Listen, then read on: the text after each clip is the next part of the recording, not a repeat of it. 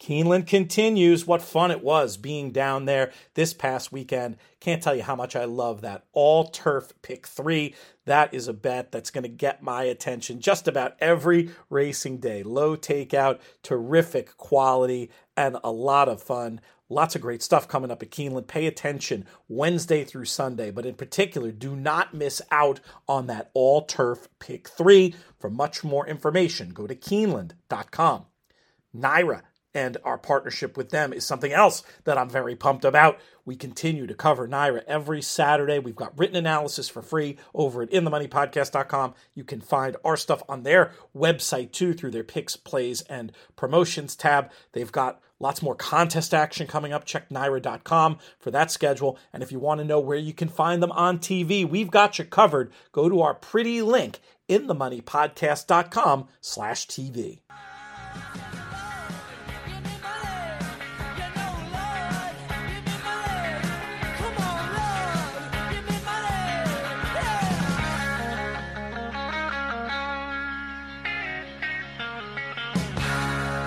Hello and welcome to the In the Money Players Podcast. This is our show for Tuesday, October 17th, a special buy, sell, and hold of the Breeders' Cup Favorites Edition. We have inspected the prices internationally on all the Breeders' Cup races, and we will be discussing them, some very briefly because it's really too early to have the conversations, but others, I think we can get into some fairly substantial debate / ideas for how we're going to be approaching this year's Breeders' Cup, because I don't know about today's guests, but when I look at, there's really two things I look at first when I'm looking at a horse race. One, trying to get a good sense of the pace straight away. A little too early to do that with the Breeders' Cup, but the other is really get a sense of the favorite and the strength of that favorite as a way to start planning multi-race bets, contest strategy, etc.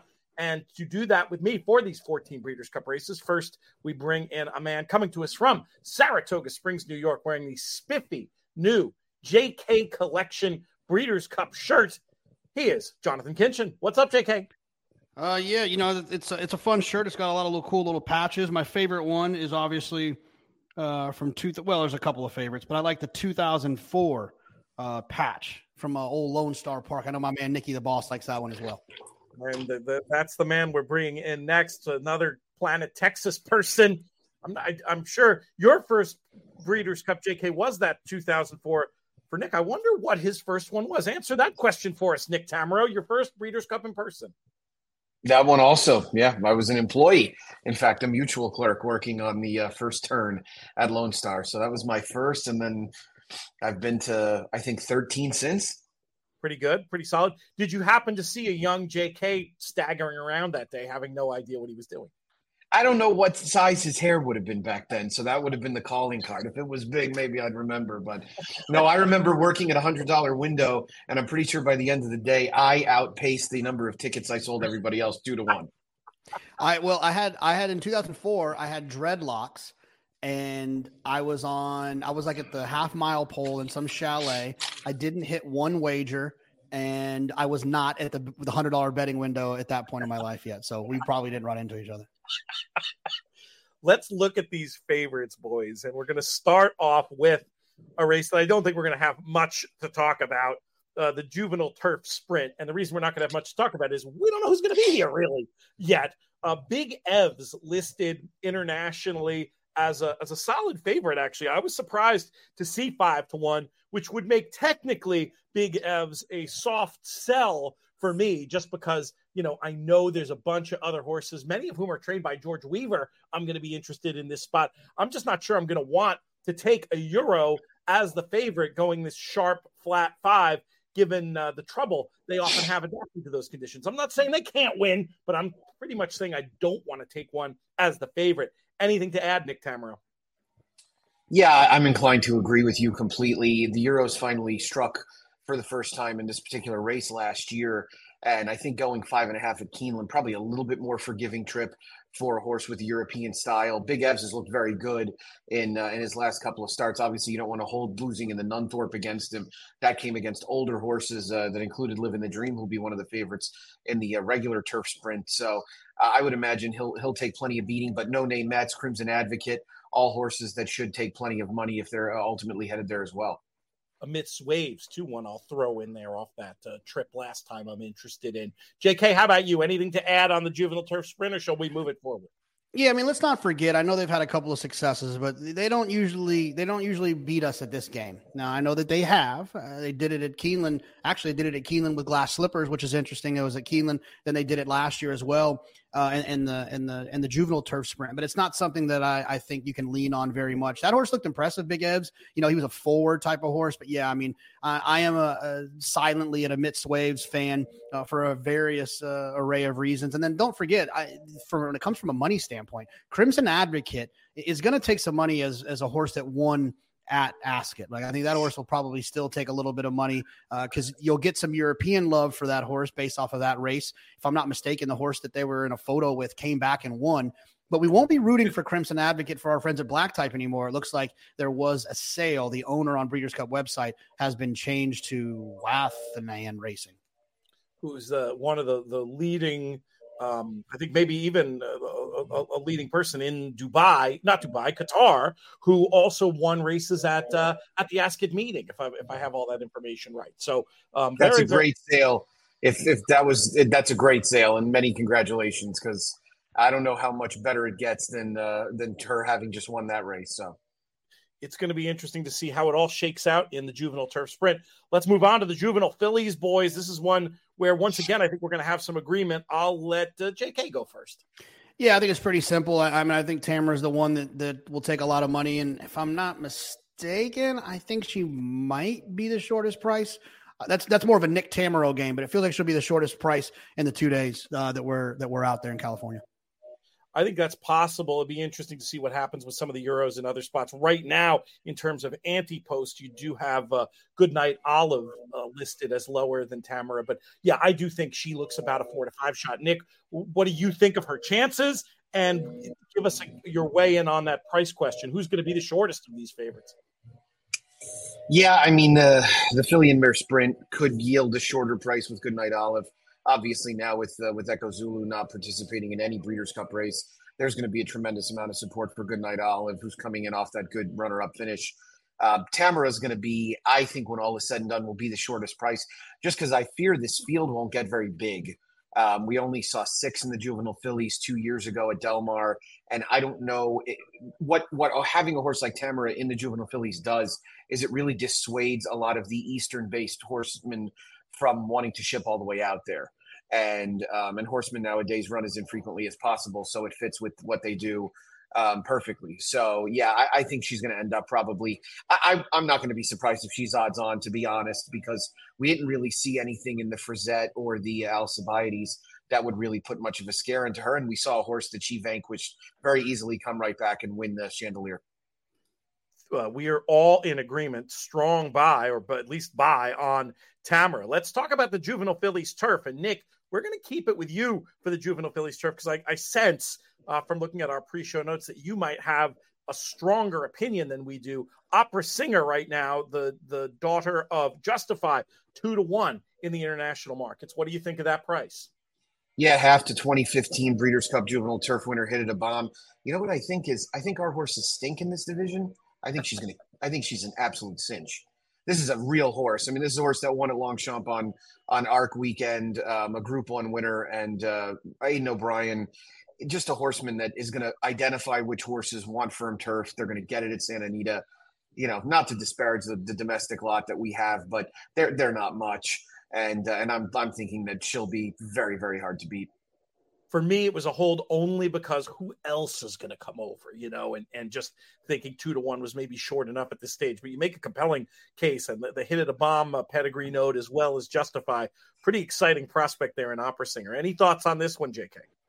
No, I mean, not really. You know how I am when it comes to these European races. I like to listen and digest and listen and digest and listen and digest. And once I get all warm and fuzzy by Friday morning is when I can kind of start to make some further decisions. I'm a speed figure guy, and without having multiple figures to look at for European horses, I have to get multiple opinions that kind of help me get to where I need to get. But I will say this. I agree with Nick. I mean, it just we don't have any killers over here. There's no Lady Eli's. There's no newspaper of records. That's for certain. All right, let's pivot to the Juvenile, a race where we have not one, but 2 favorites right now. in the form of Locked and Timberlake. I'm very agnostic about this division. So I'm probably a double hold here at this point. Still just wanted to get my wits about me and really dive deeper into this race. I don't feel like either of those is for me. I don't have a clear one price that I'd back either of those horses at, or that I'd want to honestly be booking bets at. So let's bring it to the group who have more opinions than I do on this one. And we'll go right back to you, Nick Tamro. Tell us about your feelings on Locked and Timberlake. Yeah, I mean, if given the choice between the two, I definitely prefer Timberlake. I thought that their respective final preps, I thought Timberlake looked better. I know there was some people remarked that Locked went wide, but how exactly do you think Locked is going to continue to make a living if he doesn't have wide trips, right? He's an off the pace horse. I did think that Jose Ortiz rode him with a lot of confidence, which was a good sign to see. But based on the speed figures that they earned and the visual element to it, I thought Timberlake was just incredibly strong in the Champagne. He moved exactly when Florent asked him to. He was very, very handy, and I'm envisioning that he'll be very, very tough in the juvenile. The other thing I would add into the element here is that at this point, isn't Prince of Monaco actually the morning line favorite for this race? I guess it's tough to say. Yeah, you would think, I copied blindly from Odds Checker, but as I'm thinking about it, how is it not Prince of Monaco at a shorter price than either? And in fairness, I mean, and they have City of Troy in there, which is useless, but they do have Locked, Timberlake, Muth, and Prince of Monaco at 5s and 6s respectively. So I mean, it's basically, and I think that's going to end up how the race gets bet. Really, is that those 4 horses are all going to go off within probably 3 or 4 clicks of one another. It actually shapes up as a really compelling betting race, because I mean, I don't even know if Prince of Monaco is the better Bob Baffert horse. I thought Muth's win in the American Pharoah was very good. And obviously what we know is that the Prince of Monaco that won the Best Pal, and the Timberlake that won the Champagne, the Locked that was probably at his best in his maiden win, if all those horses, and Muth's American Pharoah, if all those horses show up, this is a really good race. That's a great point. What do you think, JK? I'd love to hear your take on not just Locked and Timberlake, but some of the others Nick mentions as well. Well, I mean, I think it's a little tricky, right? I think that there's 4 horses, maybe 3.5 that could really end up being favored, whether it be Timberlake, Locked, or Prince of Monaco. I don't think Locked will be favored, but everyone's going to get excited about that trip. They're going to talk about it. You're going to hear about it. They're going to show it 87 times on whatever channel is that you watch.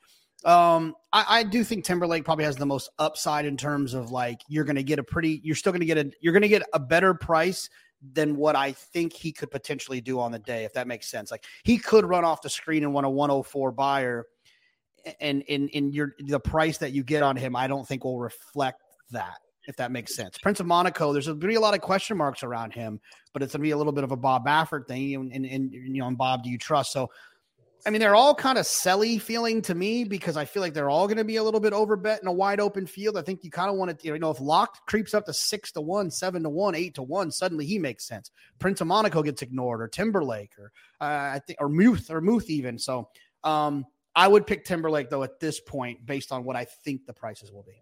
Sort of a soft buy for JK there on Timberlake.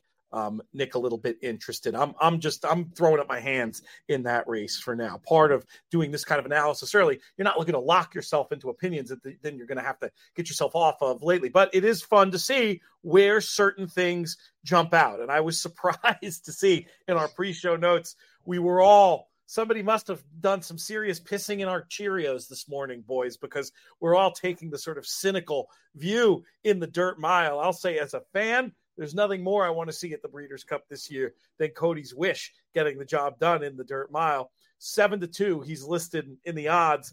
And this is just one of those, we refer in gambling a lot to our priors. My priors tell me, based on what we've seen from Cody's Wish in the last 2 starts, that he's the kind of horse you're probably supposed to bet against. Doesn't mean you won't be cheering him back to the winner's circle if he kicks sand in our face, stuffs us in a locker. But I'm thinking this is an opportunity to hit with somebody else. Nick, you're never one to shy away from saying things that are not going to be applauded in the court of optimist public opinion. What do you think about Cody's Wish in the Dirt Mile? That's the kind way of referring to me as the turd in the punch bowl, right? But I look. I think there's two ways to approach this. Number one, I do think 7-2 is pretty high on him. Now, I don't think ultimately his price will be anywhere near that. I think he'll be a significantly shorter price, especially given that the only other horses, at least on Odds Checker, that look like they're taking any respect are Lemon Pop and Practical Move. Practical Move will be a somewhat popular horse in this race, I think, when all is said and done, but it doesn't look as if there are a lot of other possibilities that are going to be running in here. So I still think Cody's Wish will end up a pretty short price favorite. I don't love him at a 2-turn mile, to be perfectly honest with you. It's not really his most ideal trip. He obviously has not looked quite as good in his last two starts as he did in the prior. But he's still clearly the horse to beat. He's just not a horse that I'm taking a big stand on right now as far as wanting to get on board with.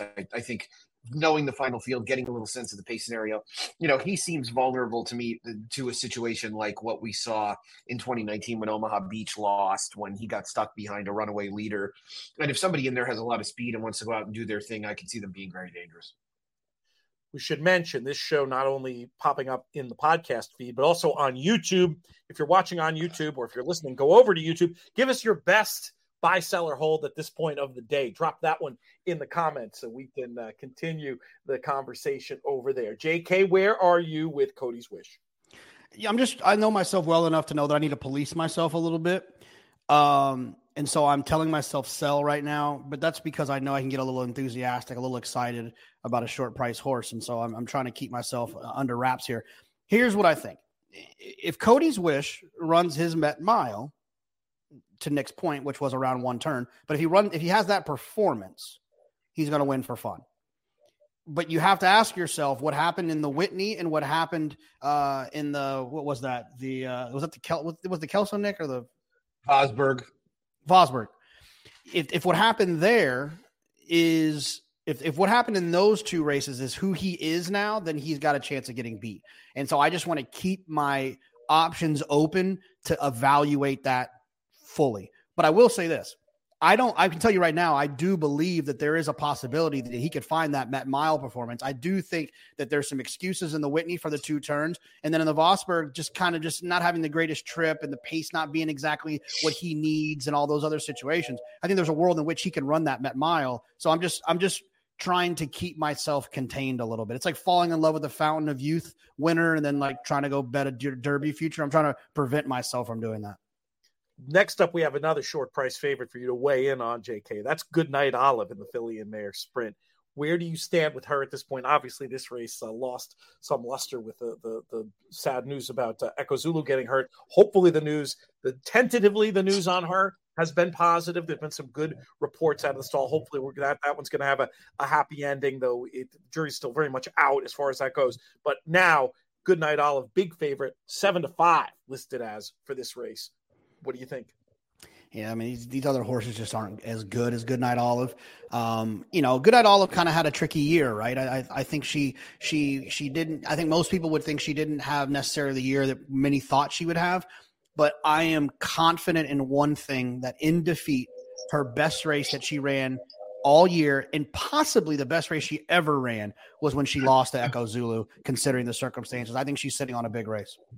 I tend to agree. I mean, 7-5, that's probably short enough. I was loving her in this race with Echo Zulu in it, and the idea that somebody else could do the donkey work, as it were, but I'm still siding with her. She was one of my early opinions on the card, and I'm not changing that. Nick, can we make it a chorus on Goodnight Olive as a buy? No, I'll be the cold water on it. I do agree with Jonathan completely. I think Goodnight Olive's best race this year, unquestionably and likely in her entire career, was the effort and defeat in the Ballerina. And I would warn people that it is okay to think that a horse ran very well when they lost. We're an overly results-oriented world, but she ran extremely well that day and quite honestly looked a lot better in there than she had in any of her 3 prior starts in 2023, including that Bed of Roses, where she was really all out to get up over Wicked Halo and didn't look really like herself. What I fear with Goodnight Olive, and I'll remind everybody, Steve Asmussen may not have Echo Zulu for this race, but Echo Zulu was likely going to the sprint, and that says a lot about society. I think he feels very, very strongly about Society. She's been out there since he sent his plane load of horses in typical Asmussen fashion to get them ready. I know Society rode a big bias at Ellis. She's really gone about this in the JV kind of way, going to Charlestown and kind of staying out of focus. But she's a very good horse that they seem to have perfected in terms of what she wants to do distance-wise and race flow-wise. And, I mean, I'll tack on top of that Chad Brown, 6 starters at Santa Anita in the last 5 years on dirt, 0 for 6, only 2 in the money, just a couple of Breeders' Cup starters along the way. So not exactly a huge sample size, but not a guy who's known for shipping his dirt horses around the country and doing all that great. So I'd be kind of a sell at Goodnight Olive at 7 to 5. I mean, she's probably more to me like a 5 to 2 or 3 to 1 shot. Okay, so sort of a soft sell there. The Juvenile Turf is up next. This is a race where, as far as I'm concerned, knowing we're limited for time, we could almost just punt down the field because while we do have the favorites on odds checker right now of Ghost Rider and Unquestionable in the 6 to 1 range, this is all going to be who shows up. I will say I was impressed by the form boost that Carson's Run got from the what's the horse called? Prince. Cassie horse with Prince in the name that ran off the screen at Woodbine over the weekend. My boy Prince. My boy Prince. I do think it's probably a Euros race. I just think it's too early to have any totally intelligent conversation about this, and I'm happy to kick it on down the road. But obviously, bring you guys in if you have one you've got your eye on in here, or a particular thought about Ghost Rider or Unquestionable. Nick, we'll start with you. Yeah, I don't have much of a view at this point. I don't think that our horses in this particular division are quite as soft maybe as the fillies. I also don't know if anybody as robust as a horse like Opera Singer is coming over. So yeah, a lot will be determined by what happens in terms of the field and whatnot. It looked to me like, Ghost Rider looks solid enough. So yeah, I don't have much of a lean at this point and look forward to kind of seeing these fields come together. JK, you happy enough to move it along to the distaff? Yeah, I'm good with the pass for now. This is a funny one for me because I probably overthought this, right? Because the distaff is a race right now where I really, really like Clairiere. And I will be betting on Clairiere probably by the time this video goes up. But I didn't want to list myself as a sell on Idiomatic at 5 to 2, pretty much entirely because I have a feeling in the end I'm going to be saving with Idiomatic as sort of the horse that I think will be the best speed. And I know I'm going to have some Idiomatic over Clairiere and maybe some solid backups. So I didn't want to be on the record saying sell, even though I really like another one in this division. So I'm going to technically be a defensive buy on Idiomatic, who I do think will be the best of speed, but she's not going to be my top pick in the race. Nick, how about you? Where are you with Idiomatic? I feel like I've liked Idiomatic when you were supposed to. And this is a time where it's one of the few I've gotten right. This is a time where you're supposed to now take a more critical approach because I just don't think she's going to get the trip that she did and it has in her last 2 starts. I think they're going to make her work much, much harder early. And I'm not altogether certain she can't withstand that. But the problem right now is that what glitters with Idiomatic is a type of trip that just isn't going to be available to her. She's not going to be isolated on the front end, setting moderate fractions. So I think as the favorite, you're supposed to look for other options. I wish there were more, but at this point, I'd have to sell at that price. JK, how about you? Where are you with Idiomatic? Yeah, I'm a sell. I'm just going to, you had Brad Free on the other day kind of talking about just like handicapping basics. Like this pace has to be pretty quick, right? I mean, Randomized is going to at least be forward. Adair Manor is going to be forward. Idiomatic. We know Brad Cox and Florent Giroux aren't going to grab a horse that has speed. Search Results doesn't come from that far out of it. Nest, I think they're going to ride aggressively because, taking her back in her last 2 starts hasn't worked. The pace has to be fast, right? And if I'm going to look for a horse that can maybe sustain that fast pace, I'm going to look for a horse with a better price than what Idiomatic will be. So I'm going to sell. We're going to talk very quickly about the Breeders' Cup Mile, where Paddington is listed as the favorite. Still a big question if Paddington will be turning up here. If he does, 5-2. And if we knew he was coming, that might be a buy. But at this point, it's just a hold. Like with so many of these turf races, without knowing who's going to be showing up, it's just very hard to have much to say about it. We've only got about 6 or 7 minutes left, and a lot more races where I think we can get into some more healthy debate. So, guys, unless you want to chime in a quick thought about the mile, I say we say sort of hold too early and move on. And anything quick on the mile from either one of you guys? I will say this: Paddington isn't even listed on the Breeders' Cup website. They're pretty on top of it when it comes to situations like that. I don't know what that means, but I would say that it means something worse than it means good. In terms of him coming over. He's in the book. Every betting place had him there, so that's why I listed it. But they could be wrong. Could be breaking news. We'll come back. Don't believe me. We're punting on the mile for today. We will not be punting on it for the Breeders' Cup season. You can find so much stuff for free in themoneypodcast.com, on our airwaves, on our YouTube channel. Keep abreast of all those things. And then if you want everything, our entire Breeders' Cup package, you can check that out in themoneypodcast.com/plus. For now, let's move on to the sprint, where we have Elite Power bidding to make it 2 in a row. And this is a good one where, judging on our pre-show notes, we have a buy, we have a sell, and we have a hold. I'm the boring hold, just thinking, I'm on record elsewhere thinking Elite Power is gonna get a good trip in here and be a horse that I want on side, but I wasn't overly thrilled at 9-4 without knowing the total shape of the race. Nick, how do you see Elite Power at that price from this far out? Yeah, I'm not bowled over by him at 2.25 to 1.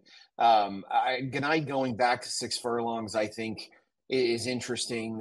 Although I do hope that they take full advantage of the pace edge that he has on a horse like Elite Power in order to try and beat him. But this division looks like it might be getting a little bit better as the season goes on, and so I'm intrigued by taking a shot with some other horses. I don't necessarily want a horse with a deep closing style like Elite Power at 6 furlongs at Santa Anita. Fair enough. JK, you take the other view here. What is it that makes you really excited about Elite Power in this spot?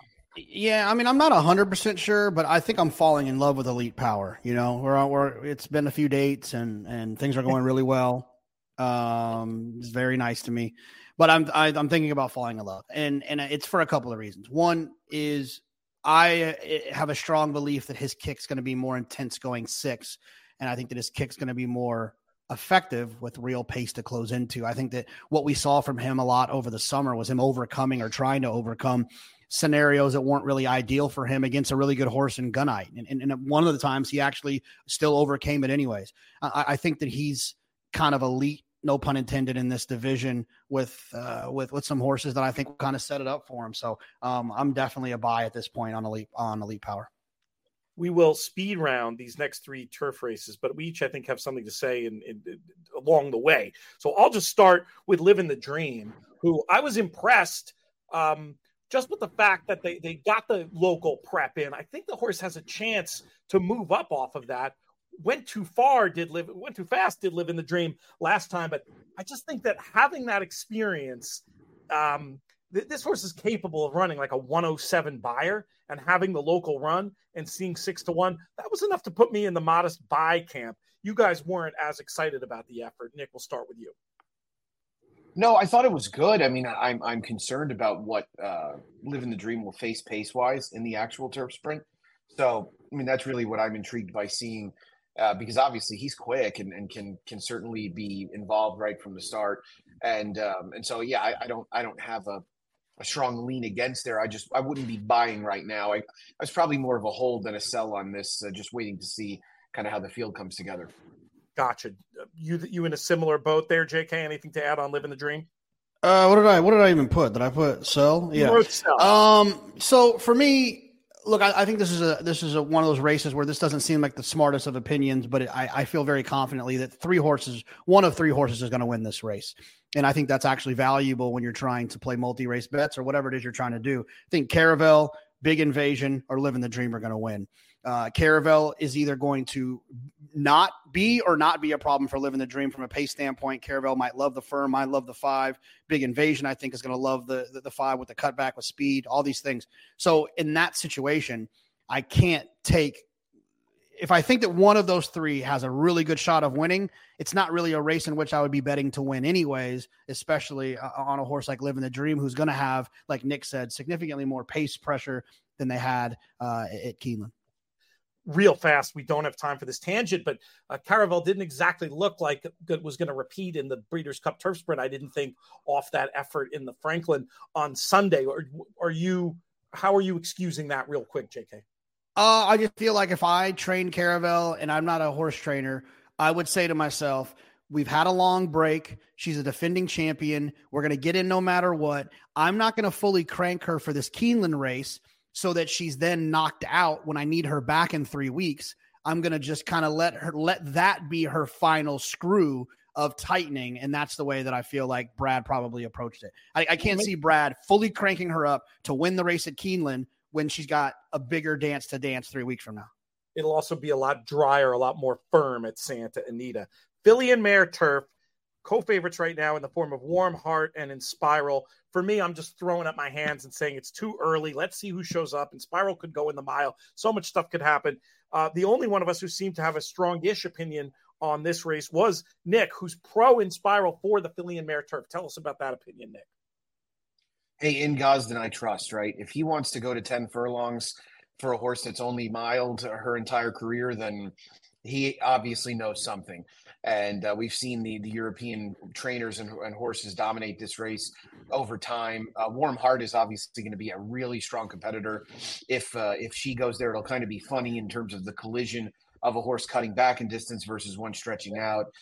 Warm Heart is very, very good. Don't get me wrong, and probably will appreciate the firm turf as well. This is quietly shaping up as one of the more interesting races of the weekend because our contingent is not that bad. It's not that great. But, I mean, now if we can sort of adopt Maj, having run once in America, then we've got a few better horses than we might have thought, a couple of months ago.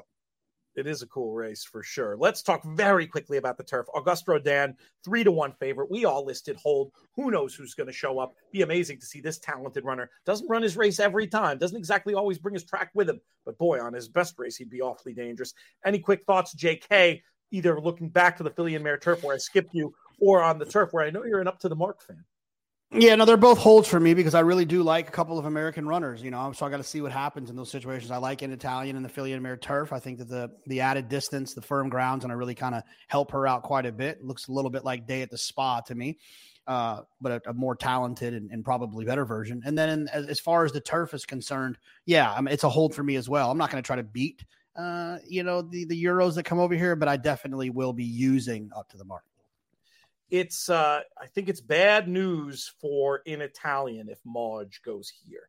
I think Maj will not challenge for the lead, but I think she's gonna make it very hard on the In Italian case. If Maj goes in the mile, which is still a possibility, I start to like your In Italian case a lot better.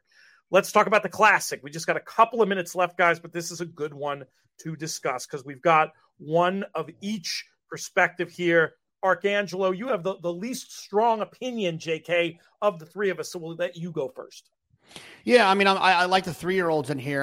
We'll have to see how Arcangelo's training. I didn't like the way he trained when he first got there, but apparently he's improved since then. I'll let the kind of clockers let me know how he's developing along. I want to know what's going on with Arabian Night. I want to know what's going on with Go Rocket Ride. I'm still in the 3-year-old camp, but since I can't nail one of them down, there's no way I can buy Arcangelo at this price.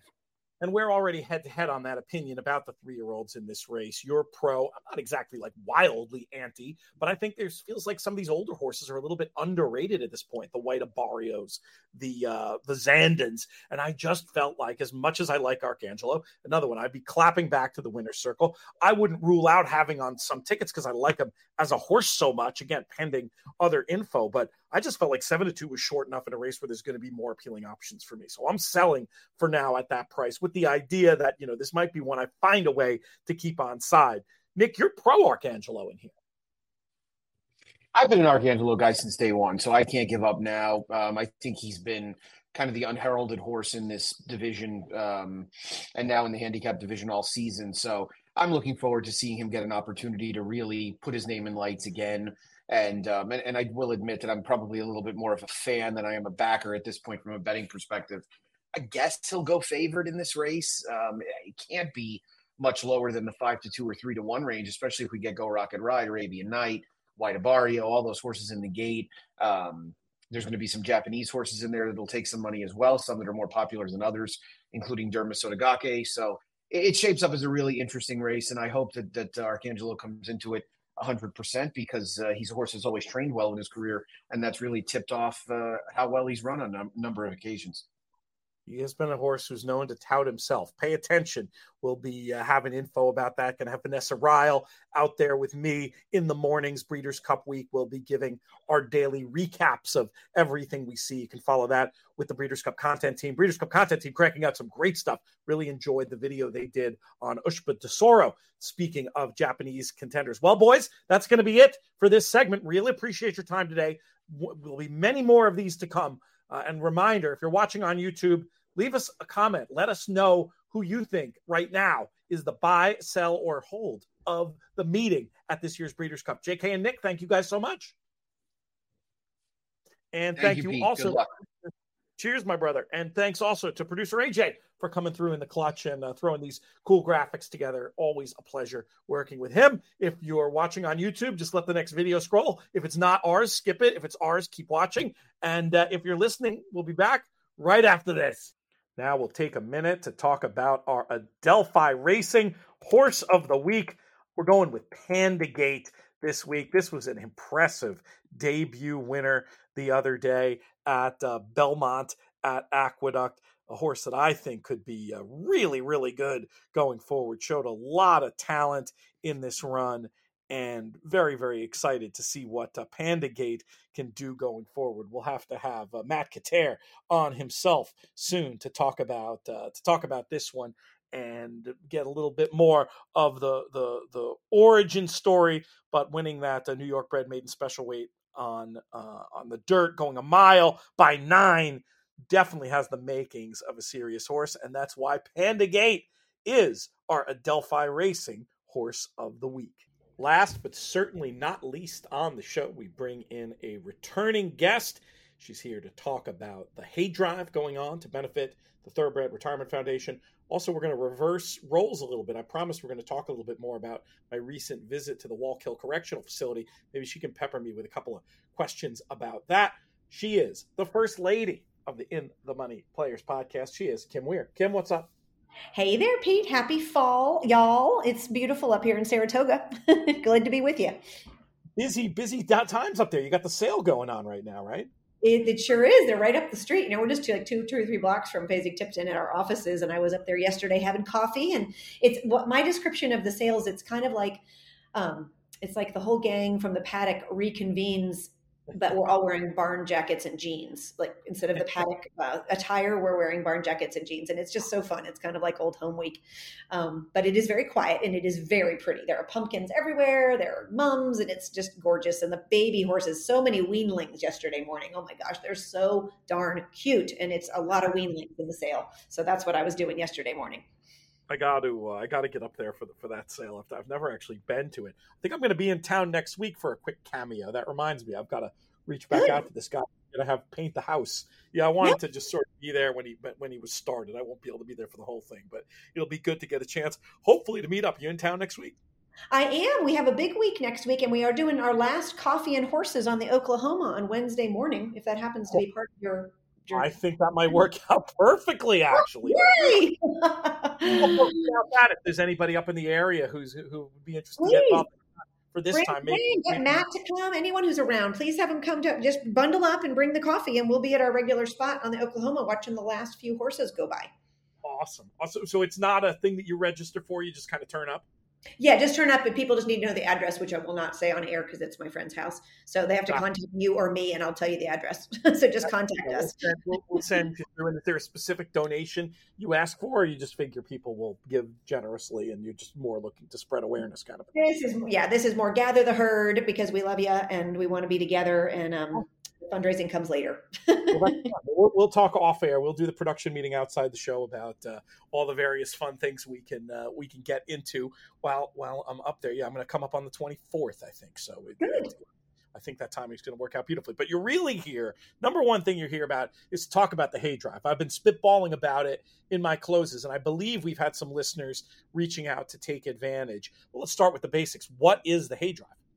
Yes, thank you, Pete. Well, the hay drive is the single largest fundraising target that we have for the TRF's fiscal year in fundraising. And that is because the hay is the single largest expense item on our budget. And it's one of the things I most love about this job after having done a lot of professional services kind of gigs where you were always talking about like these fungible things that had costs. Well, you know what does have a very concrete cost?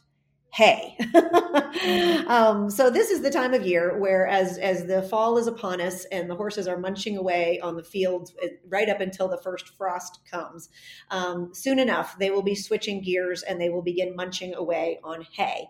Fun fact that I just Googled a couple weeks ago to verify it is that a horse who's living out in the pasture, which is how all of our horses live, as you know, they are on average munching, meaning eating, chewing on something for 14 to 20 hours a day in order to stay healthy, happy, and warm and everything functioning. So that's a lot of their day. It's a lot of anyone's day. And actually, that just means it's a lot of hay. So when it comes to the fundraising, we have a target that we're trying to raise here in sort of relatively short order over the month of October and kind of up till Thanksgiving is our goal. We're trying to raise $60,000, because every single one of those dollars will be matched, which is always a really powerful incentive, by a very generous grant by the Santulli Family Foundation. And so they're giving us a dollar for dollar match for every dollar that comes in for the hay drive. So we can hit $120,000. And that really, really makes, a huge dent, if not just covering our hay costs for our whole herd. So we are in it, and I am grateful for you including it in all of your show closing. It's fun to do because it's very concrete, and I can talk more about that, but that's what we're doing at this time of year. Is there a special link to take advantage of the matching offer, or basically any funds donated during this time will be allocated to the matching plan? If you can go through the ITM link for sure, if that's what you're used to, the trfinc.org/players, but just put hay drive in the comments. That's totally a fine way to do it. But the fun thing we have to offer, which I rolled out for our friend Steve Bick last week, is that we actually have a very cool text to give option for those who are listening to the pod while driving or doing something else. They can just text, and here's how it goes. You text 801-801 and the word hay drive. And that will actually get you rolling. So that's something Steve Bick has been asking me to do that since I first met Steve Bick, and I delivered it to him like a dog with a bone to my master on last Wednesday. And I'm so satisfied about it. So there we go. 801-801 hay drive, all one word. And that will get you going. And the fun thing is that you can do stuff like, hey, $10 for every bet you place, because $10 buys a hay bale. So you could do like a bale by bale thing. Of course, I know with the credit card fees, you probably don't want to do that. But nonetheless, it's any little bit, $10 is a great increment because it's a bale of hay, and that will keep a horse going for like a day. No, that's a good way of thinking about it. And it is nice to have something so quantifiable in this world to latch onto. And I'm sure there are listeners who are going to take advantage of that, and also people who want to take advantage of the fact that, that your dollar is worth more than $1. What horse player is very conscious of that concept. And when it comes to the matching grant, we get to put that into action. So good. I wanted to have you on to talk about that for sure. And I did want an opportunity just to follow up a little bit about the Wallkill visit with you as well, unless there's anything else people definitely need to know on the hay drive front.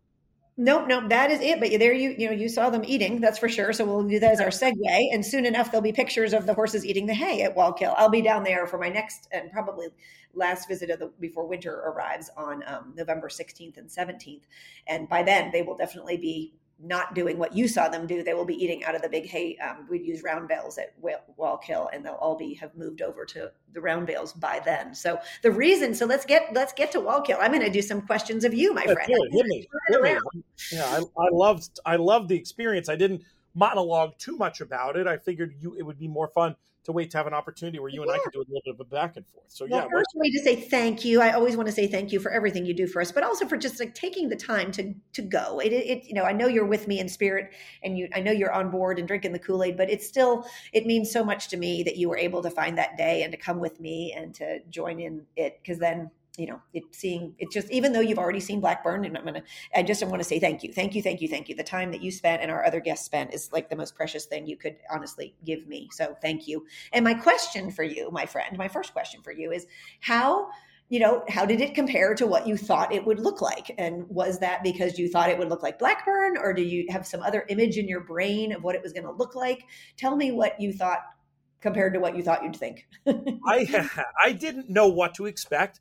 The mental image I had in my head was of Blackburn, which very much looks like, more like, I suppose Blackburn looks more like a farm. And, but Wallkill really, there's no mistaking where you are. There's the beautiful building. There's actually the building itself is a nice building, but, right away you're covered in, giant fence with barbed wire on the top. And the process we had to go through to sign in what must be what people have to do getting checked in. Like there was some things that were a little, I don't want to say intimidating, but for lack of a better word, I'll make up an adjective, prisony. Prisony is the adjective I'll be making up between the sign-in thing and getting the ride to the farm in the van that you couldn't open the door from the inside. You kind of got the idea why that was there. So it was definitely more of like what you would, or what I going in would have expected, like a proper correctional facility to be like. And I don't know if that's down to the security level of the prison or just the geography,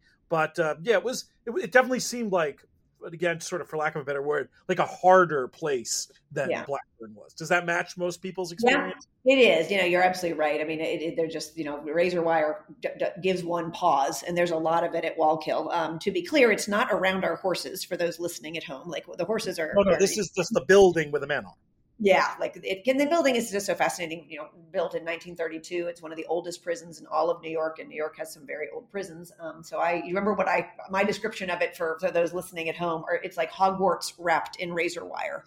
I almost stole the line, but I figured I'd let you do it because it's so perfect. Yeah, it's just because it's just such an interesting, and it was really built in a boarding school kind of model, because Wallkill has always had programs, really very progressive types of programs, all starting from Eleanor Roosevelt, who was very involved in prisons in the 30s.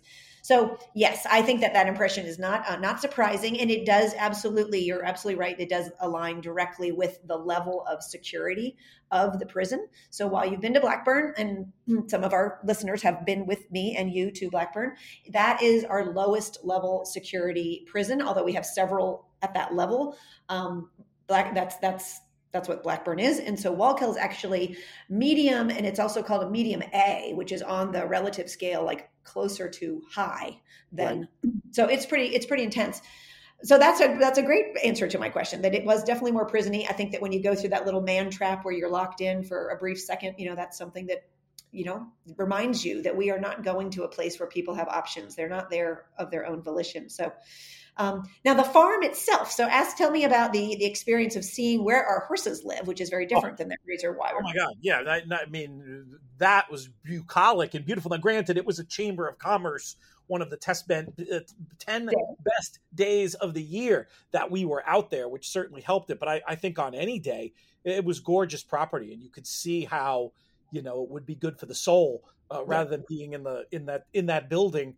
Nice as it might look from the outside, for the opportunity to get outside. And I was really curious from the beginning to see, like, well, what differences are there going to be? Like, is this, this message that I saw be so effective at Blackburn, knowing that these were going to be guys, guys from the city, who, was it going to be as effective with people, who maybe grew up in that urban environment? And I was kind of blown away to see the exact same types of reactions and transformation, and in some ways maybe even more so, just because there were so many benefits of the program, I think, and not the least of which was to give just a chance to be in this beautiful place, the farm.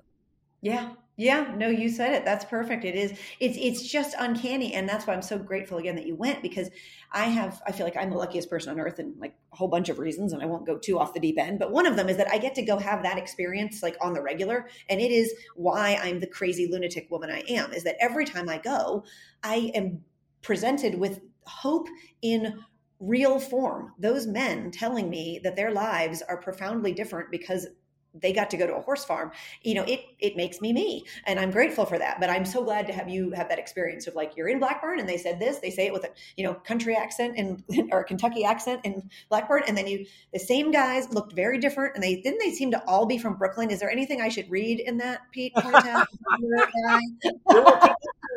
There were a couple of Queens guys, but yeah, it was mostly guys, and they sounded like it. It's there's a lot of how it is with this stuff. There's a lot of like socioeconomic factors that are going to make certain places and certain areas more prone, I guess, to having to get into paths and trouble. Yeah. But I think I really loved having you. I always have a lot of Brooklyn guests, and I think that it was just fun to have you guys kind of connected. Like, hey, instant bonding, talking about the different neighborhoods and getting to just see how real the transformation was, and getting to talk to them, and hearing these guys that you could picture how they got into some difficult circumstances early in life, given some of the background stuff we were hearing, and then having the opportunity to see this whole different world, and in some cases want to devote their lives to it. I mean, I'll tell you what, both experiences I had at the prisons, the biggest thing I'd say, Kim, that I came away with was leaving there made me just want to do more to help in both instances, because you get this sense, and I said this after Blackburn, so it's a repeat idea, but I think it's worth repeating, that correction system is sort of famously or infamously something that's very hard to make meaningful change in people's lives. There's a lot of recidivism, and there really does seem to be some magic to it, and it really seems to have the power to change people's lives in a way that I just found incredibly moving both times. I mean, I think we all got a little bit of choked up hearing one story in particular. I won't spoil it. We'll get him to tell it on the air one of these days if we can, but that would be awesome. Those very meaningful interactions. And while this word wasn't used on this trip, the sense that for some of these guys, the thing more than anything else, it feels like the thing they were able to sort of learn in the program, learn from taking care of these beautiful animals, was empathy, like real love and empathy that, is can be in short supply in a lot of upbringing circumstances. And to be able to provide that for somebody at a point in life where usually if you haven't had that by a certain point in your life, a lot of times there ain't a lot you can do to get it. And this is an exception to that. And it's one of the reasons why I think it's so special. Well, I'm so glad you were with me. It was really a great day, and the guys just loved having you there. And a couple little extra points we want to make sure that our dear friend, and I won't say his name, but I'll just say that our friend who we know made those waters possible, that you trust have told him that you saw them, and we expect that I'll have more pictures of those by November. But these are the kind of things where folks have decided to follow your advice, and not just take my word for it, but to follow your advice, that to do more, and that it can meaningfully change things out there. So there were examples of both of a run-in shed. Actually, if you don't mind, I would love you saying a word or two about the fencing project that you saw underway, so that I'm not just saying it. Did you notice anything about the fences, Mr. Fornatale? Because it's a big project that we're working on out there. I mean, it just seemed incredible the amount of progress they were making, given the amount of time it had been going on. I was really surprised. Surprised at just the like efficiency, given, it's not like they get to just go there and work an 8-hour day either. No. But the fencing looked, I mean, some elements of the farm are, I don't want to say rundown is too strong, but very lived in, etc. And the fencing looked like something you'd see around a Kentucky horse farm. I mean, it was impressive.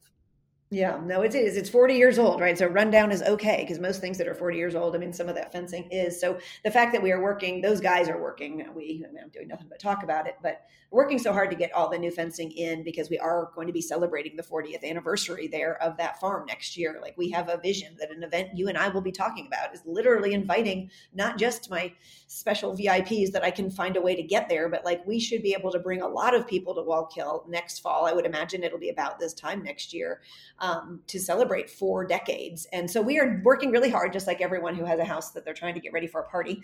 We're putting in all this new fencing. And a lot of our donors who are listening and a lot of those who may not ever hear this have contributed to the posts that you saw on the ground and are buying things like the gator. I think the gator that was requested that same trip has now been acquired and will be delivered in November. So people who care about this, and I will not go too long, but like people who care about what we're talking about and care about A, the horses and B, the men, or maybe A, the men and B, the horses, whichever way it is, there are things that we can immediately do to make it continue and to go well and to be successful. So there's everything from a hay bale to a gator to a fence to a waterer to a run-in shed. I mean, whatever experience you're having with your handicapping, there is a thing we can use those dollars for. So thank you for letting me make that complete full tilt ask of your audience. I love getting out in the field with the horses too for a while. Oh.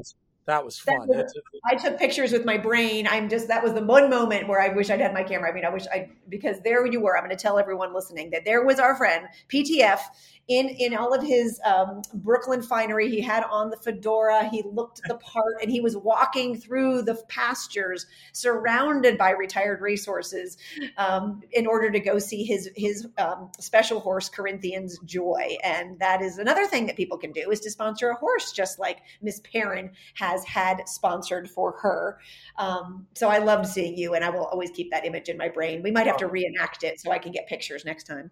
They were so friendly, they all wanted those peppermints, but we behaved. I was never too, I like being around. I'm no horseman by any stretch, but I like being around them. I'm not like if you were a horse scared person though, when they were coming at me from 4 angles, you might have. I was like a little. Yeah, you did really well, Pete. Yeah, because everyone will get their mint, but one at a time, please, one at a time. They weren't really buying my logic, but I'm well known for trying to reason with animals in my life. It rarely goes as well as that, but that party experience was great too. And yeah, we've had such fun with Corinthians Joy and being able to get sent pictures. And Perrin not thrilled about the prison policy of not allowing minors, but it's probably a sensible one. So yeah.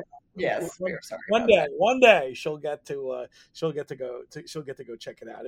It was great, and I encourage people to do it to do a VIP visit if you can. I know you've had some others go subsequently. Oh, one other thing I wanted to mention that I haven't told anybody that I thought was cool was the guys were so interested in racing history. Yes. Sharon Dominguez brought some racing show and tell that included the affirmed silk. So I did a little spiel about racing in the 70s and talking about the Triple Crown winners, and Secretariat in particular seemed to be a favorite. I think they are they knew from the film. Yeah, they watch the movie like every week. They can memorize. They have all the lines memorized of Secretariat. So that's awesome. That's awesome. Well, I think I teed you up when we were chatting, on text, is that perhaps the next guest, since I'm totally overstaying my welcome today, is that you should get our friend Richie Migliori to come tell you about his recent, because he just went to me last Tuesday and was just, riveting as he always is. And the guys loved him as they loved you, and they loved Sharon. And just, it's so fun to see their eyes light up when they realize that we've experienced these horses in their glory, and they never have. They've only seen them in the movies do the things that we've seen them do.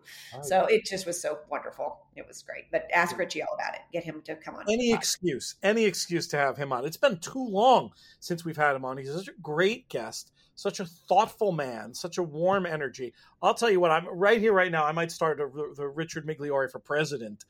Yes. Well, I think I'd be a little more pleased. A little more pleased than current choices if we can get Richie on the ballot. Yes.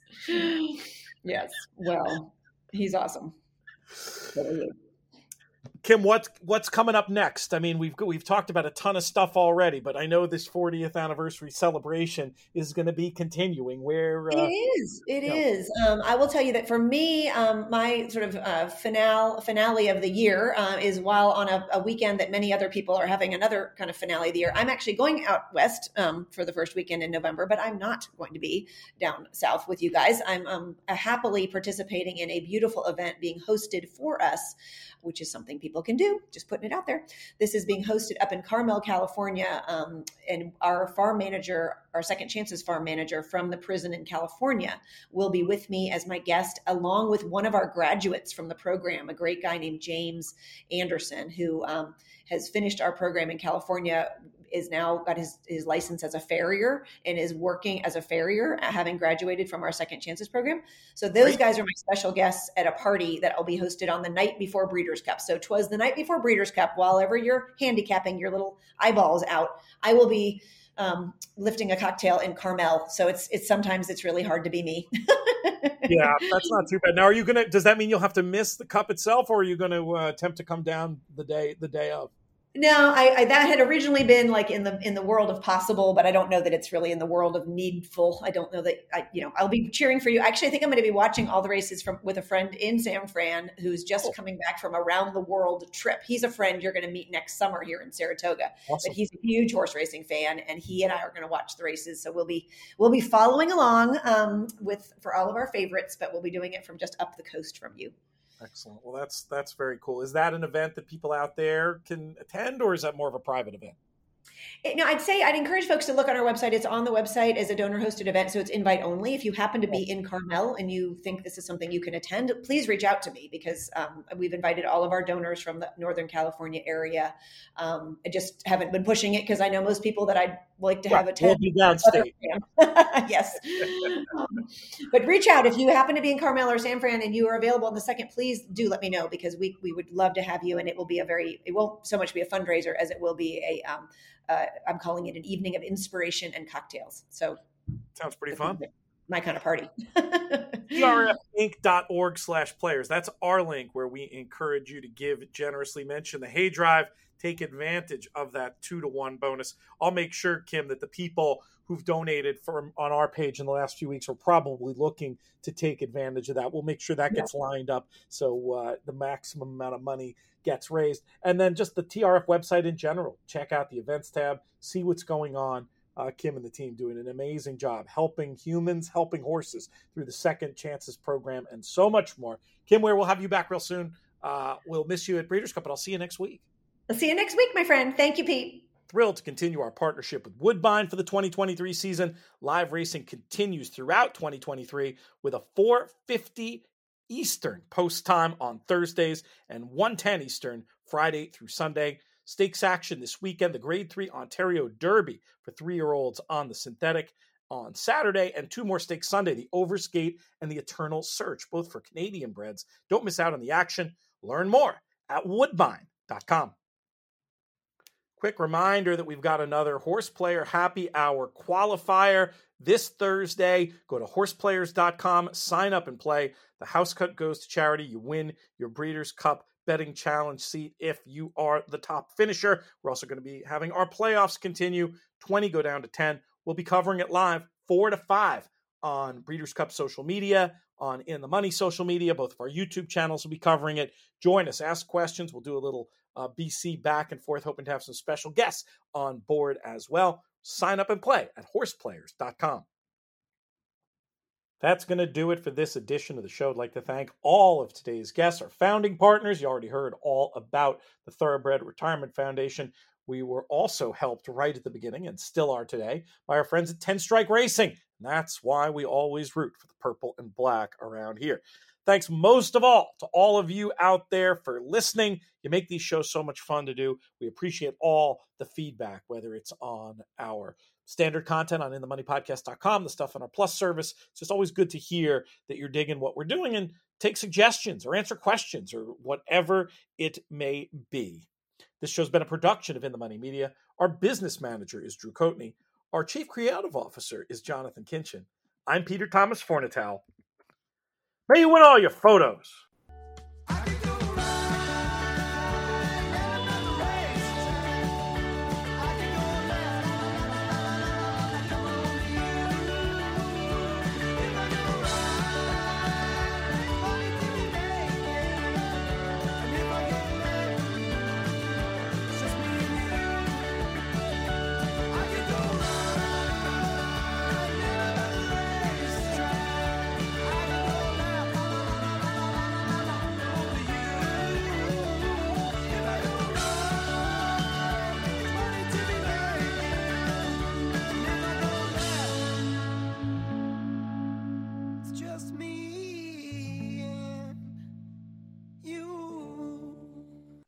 Hello and well. I can't speak. We'll cut that part out, AJ.